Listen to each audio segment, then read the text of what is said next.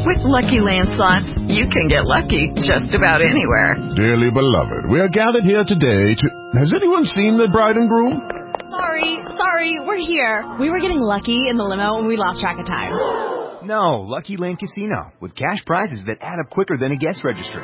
In that case, I pronounce you lucky. Play for free at LuckyLandSlots.com. Daily bonuses are waiting. No purchase necessary. Void where prohibited by law. 18 plus. Terms and conditions apply. See website for details.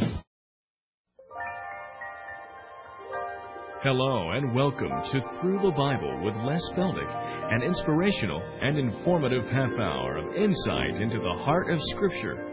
In addition to teaching the Bible, Les is a full-time rancher, having a down-to-earth, practical teaching style that makes the Bible come to life. All programs are available on audio tape, videotape, and in printed form. At the end of the program, there will be an address where you can contact the ministry. And now, here's Les Feldick with today's lesson. Now verse 4. You have seen what I did to the Egyptians, drowning them, of course, in the Red Sea, and how I bare you on eagle's wings and brought you unto myself. Now, it'll be a long time at the rate we've been going before we'll get to the book of Revelation. So I'm going to take the time here to jump all the way back to Revelation because you have the same identical words used. And the reason I like to tie them together is because it's going to be a like circumstance for a group of Jews who, at the last days or the last half of the tribulation period, will be fleeing away from Jerusalem to a place that God will lead them out in the mountains. I think of Moab, might be the city of Petra, but at least it's going to be someplace out in the mountains southeast of Jerusalem. And we pick this up in Revelation chapter 12. Revelation chapter 12. And I'd like to have you look first at verse 6, Revelation 12, verse 6, where the woman, that is Israel, fled into the wilderness, where she has a place prepared of God, that they, the Godhead, should feed her there 1,260 days. That's 3.5 months. Now, who are these Jews that are going to be fleeing from Jerusalem? Now, keep your hand in Revelation. Come back with me again to Matthew 24. As I've said before, a lot of times I'll teach things that I didn't intend to teach, and I didn't intend to do this. I thought I was going to stay in Exodus in all 4 of these programs, but I always have to feel that the Spirit has a reason for doing some things, and this may be one of them. So if you'll come back with me to Matthew 24 and drop in at verse 15. Now, of course, the setting for Matthew 24 is Jesus alone with the 12, and they have asked him in the early verse of this chapter, what are the signs of thy coming? In other words, what can Israel look for at the appearance of her Messiah? So now Jesus continues on through the chapter, and at verse 15, himself speaking, he says, when you... Now, of course, he's talking to the 12, and so he goes beyond the 12, but still to the nation of Israel. This is no Gentile language in here whatsoever. So he says to the 12, when you therefore shall see the abomination of desolation spoken of by Daniel the prophet, stand in the holy place, whoso readeth, let him understand. Now, we're not going to take time to go back to Daniel, but you'll remember that Daniel says that in the middle of the week, in the middle of that 7 years, the Antichrist is going to move down into Jerusalem, and I think from probably Western Europe. He'll move into the temple in Jerusalem, and he will defile it, probably like Antiochus the Syrian did back in the Old Testament. He'll probably offer a hog on the altar there at the temple in Jerusalem, which we know will be rebuilt. And if you've been watching your news, you know that every Jew in the world is waiting for the temple to be rebuilt. So the temple will be back on the scene. The Antichrist will come in, and he's going to defile it. And according to Daniel, he's going to turn on the children of Israel, and he's going to bring in that awful, awful last 3.5 years then of the tribulation. Now then, verse 16, Jesus said, when you see that happen, when you see the Antichrist come in and defile the temple, then let them who be in Judea, and that of course is the area of Jerusalem, those who are in Judea flee into the mountains. Let him who is on the housetop not come down to take anything out. Now, I always like to break this down. I hope I can take time for that. here you've got a various segmented society. You've got all kinds of groups of people that Jesus is referring to.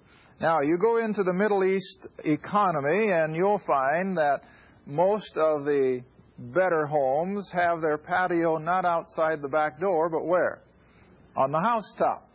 And so here you've no doubt got people who are, I like to look at them as retired. They've got time to spend up on their housetop patio. And so to these people, Jesus said, let them not come down to take anything out of their house. In other words, you better be ready to go. Then verse 18, neither let him who is in the field. Now you've got another category of people, and these are the working class. These are the younger people, the ones that are doing it by the sweat of the brow.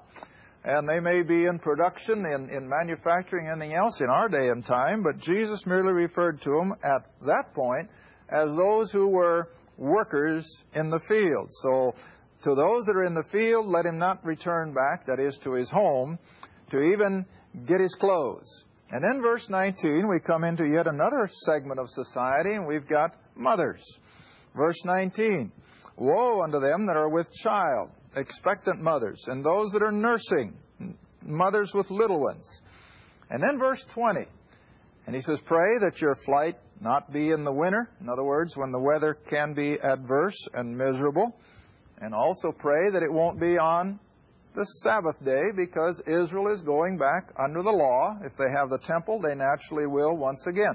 Now, it's interesting, if you read the accounts from the Jerusalem Post, there is a law before the Jerusalem Knesset, their parliament, has been now for several months, that will actually reestablish the Sabbath in every category of Israel.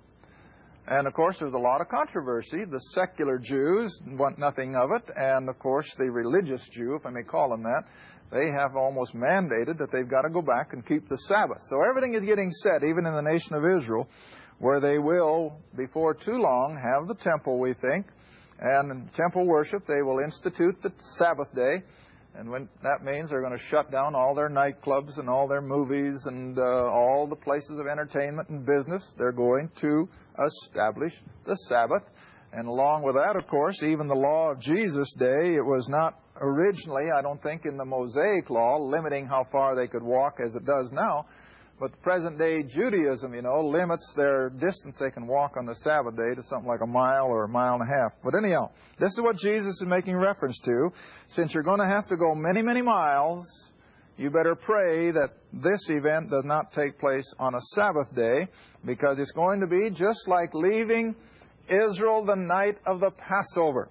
Now, like I told you several weeks ago, there was something about that exodus out of Egypt that had to be miraculous. They walked, but on the other hand, God must have somehow or other miraculously moved them along to have been able to go all the way out of Goshen down to the Red Sea in such a very short period of time. And I think you're going to have the same thing take place again here in the midpoint of the tribulation, when these Jews in the area of Jerusalem are suddenly going to realize that the one that they thought they could trust, who had signed that treaty 3.5 years earlier, turns out to be their mortal enemy, and they see the things. There's also going to be a tremendous earthquake back in chapter 11 that same day. And so these Jews are going to congregate, and they're going to be making their flight out of Jerusalem. This, I call them a mixed remnant, an escaping remnant of men, older men, working-age men, young mothers, and what have you, a cross-section of society. And now Jesus says, pray that it won't be in the winter or on the Sabbath day. Now then, look at the next verse, verse 21. For then, beginning with this event, beginning with this midpoint of the tribulation, he says, shall be days or great tribulation, such as was not since the beginning of the world to this time, nor ever shall be. This last 3.5 years is going to be the most awful time in all of human history. We can't even begin to imagine what it's going to be like. But this escaping group of Jews, now if you'll come back with me again to Revelation chapter 12, this escaping remnant of Jews are the ones now referred to here in chapter 12, that they're going to go to their place in the wilderness, where the Godhead, the triune God, is going to protect them and feed them. And now if you'll skip across, at least in my Bible, skip across the page to verse 13. And when the dragon, of course the dragon in Scripture is always in reference to Satan, who has been cast out of heaven earlier in this chapter. And so when the old dragon saw that he was cast into the earth, he persecuted, or he turns his attention on the woman who brought forth the man-child. And who's the woman? The nation of Israel. And so he just turns on the Jew that he had earlier given permission to have the temple worship and had been more or less benevolent to them. And now he turns his hatred on them. Now verse 14, here's the identical words from Exodus. And to the woman, to this escaping remnant of Jews, to the woman were given 2 wings of a great eagle, that she might fly into the wilderness, into her place. In other words, a designated place by a sovereign God, where she is nourished, taken care of, even as God took care of them in the wilderness with the manna and the water from the rock and what have you. God will take care of this escaped remnant for a time, plus times, plural, or a total of 3.5, from the face of the serpent. In other words, this escaping remnant of Jews, as they flee to the mountains southeast of Jerusalem, are going to be providentially protected for that last 3.5 years. Now, just as surely, now that's why I would like to connect Exodus and Revelation. Just as surely as Israel was isolated in Goshen from the plagues. You remember that? After the 3rd plague, all the others, it said, in that day I will put a line between you and Egypt, and none of the plagues went into Goshen. Israel was insulated from them all. Well, so also here. All the ravages of the tribulation will be tearing all around them, and all the world will be coming under it. But wherever this group of Jews are being protected, they'll be completely insulated from it, and God's going to feed them there. He's going to protect them throughout that final 3.5 years. And then, now verse 15, when the serpent, now you got to get all this together from Revelation. You want to remember that the midpoint of the tribulation, as I mentioned in that Tahlequah conference, so many things happen.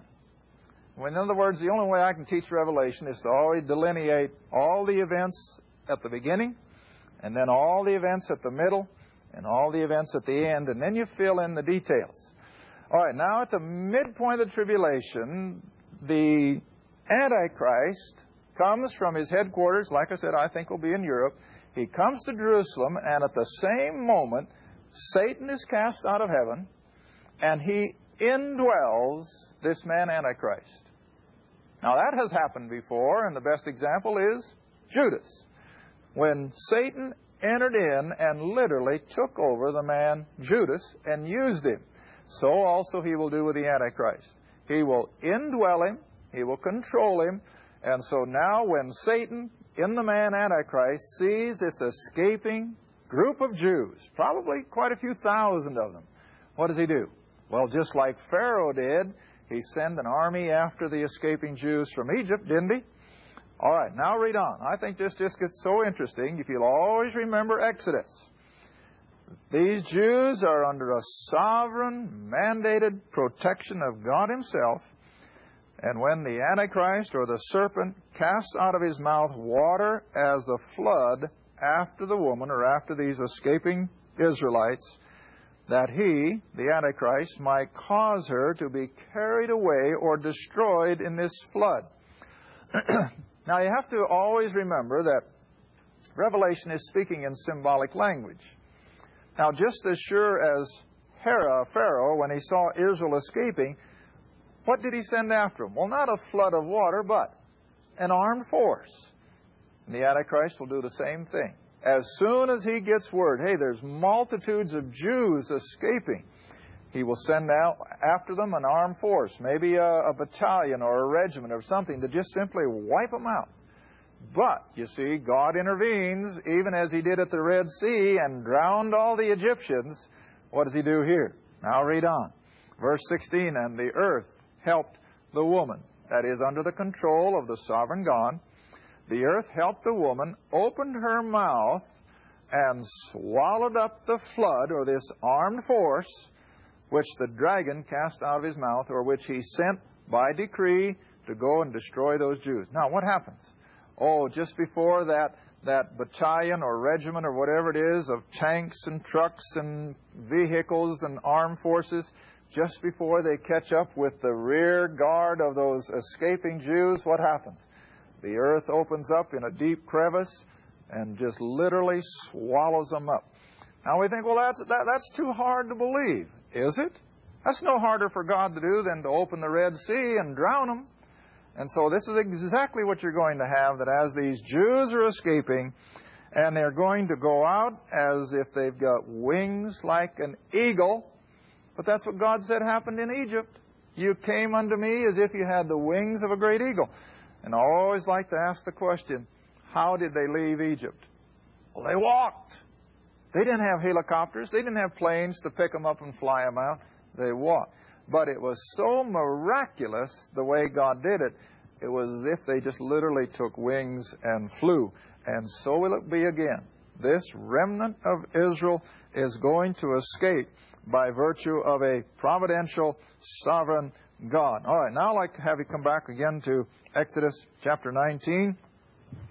And now let's come on to another interesting 2 or 3 verses. Now God says, Exodus 19, verse 5. Now, therefore, if, now come on, you English students, what do we call that little word if? What kind of word is it? It's conditional. See? It's conditional. If, God says, it's up to you. Israel is going to be left with a free will, even though they're under a sovereign God. If you will obey, see? There's that obedience. Faith and obedience become almost synonymous. If you will obey my voice indeed and keep my, what's the word? Covenant. My God is always bringing up these covenants. Now, there's more than one, of course, but they all boil down to being under the one master covenant, which was the one God made with Abraham, repeated to Isaac, and repeated to Jacob. And that is that Israel would become a great nation of people. They would dwell in their own land, and one day God would be their king. He would be their government. Now, this is the covenant that they're to be aware of, and they're to be obedient in preparing for the fulfillment of it, as well as to be used of God in the way that this covenant had originally intended. Now, therefore, if you, the nation, now I always have to stop. Always remember that God deals with the Jew on 2 levels. One is national, and the other is personal. Never lose sight of that.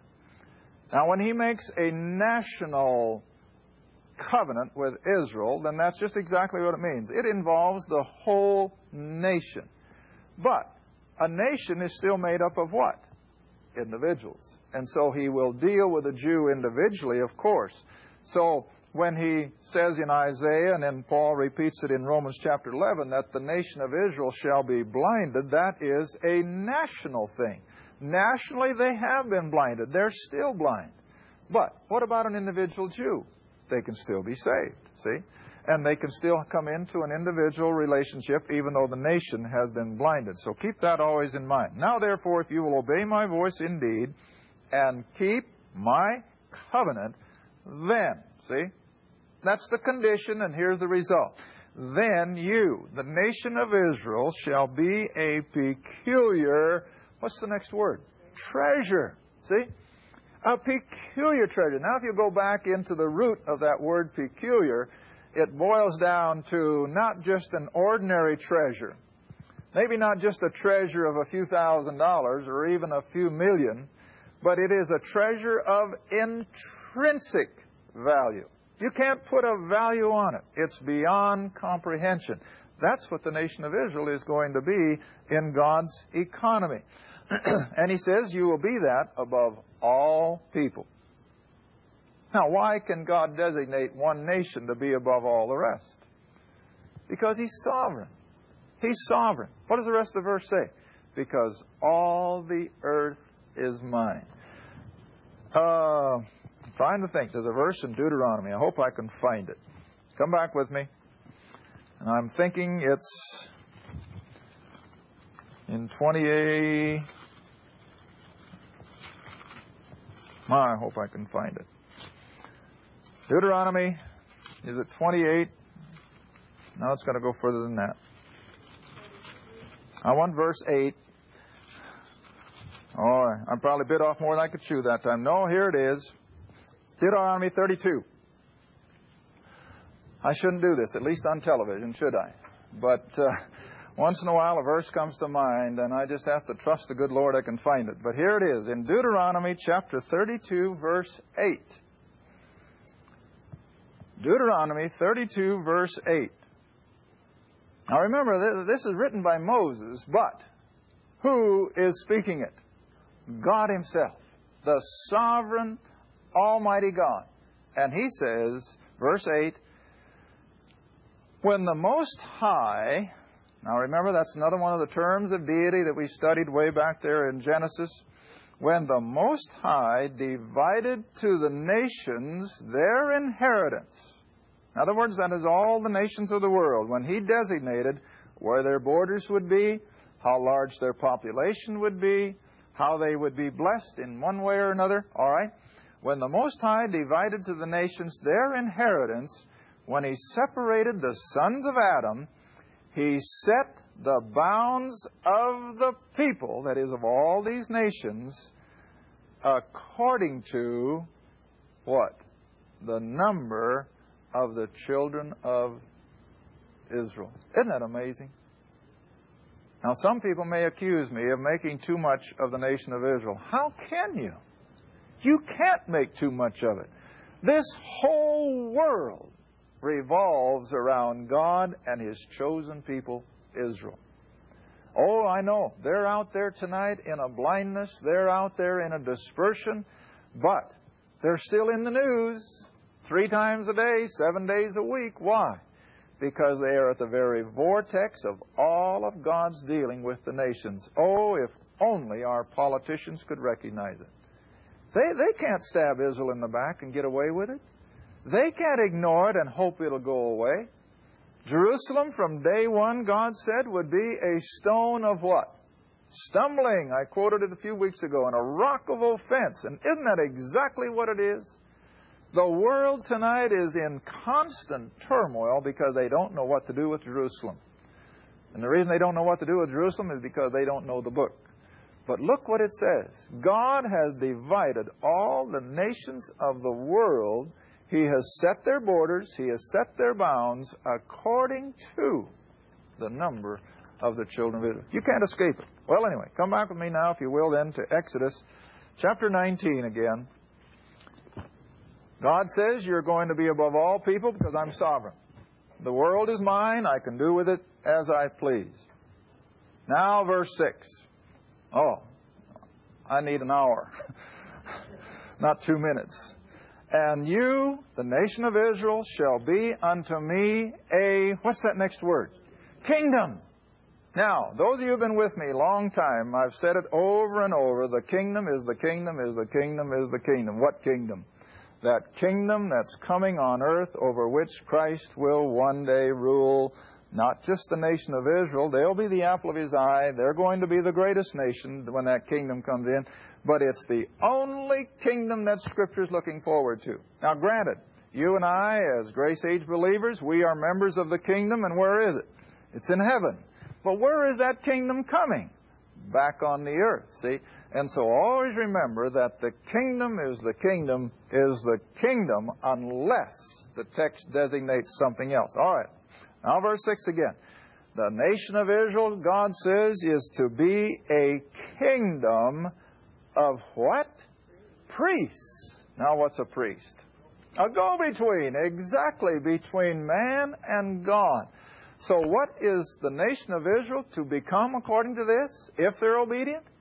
They are to be a nation of priests. Well, I don't know if I got time. Maybe we won't even get the verse looked up, but turn to Acts 2 real quickly. Acts 2:38. Most of you even know it from memory. Acts 2:38, and now we're going to have to wind it down. We'll pick it up again next week. Verse 38 of Acts 2, and Peter said unto them, that is, the house of Israel in verse 36, repent and be baptized, how many? Every one of you. You know what that means? Thank you for joining us again for Through the Bible with Les Feldick. If you'd like to order audio tapes, videos, or any of our printed material, you may do so by writing Les Feldick Ministries, Route 1, Box 760, Kenta, Oklahoma 74552. That's Les Feldick Ministries, Route 1, Box 760, Kenta, Oklahoma 74552. Or you can call us toll-free if you'd like at 1-800-369-7856. That's 1-800-369-7856. Remember, this is a faith ministry, and your participation with us is greatly appreciated. Again, our address is Les Feldick Ministries, Route 1, Box 760, Kenta, Oklahoma 74552. And our phone is 1-800-369-7856. Thanks again for listening, and please join us next time for Through the Bible with Les Feldick.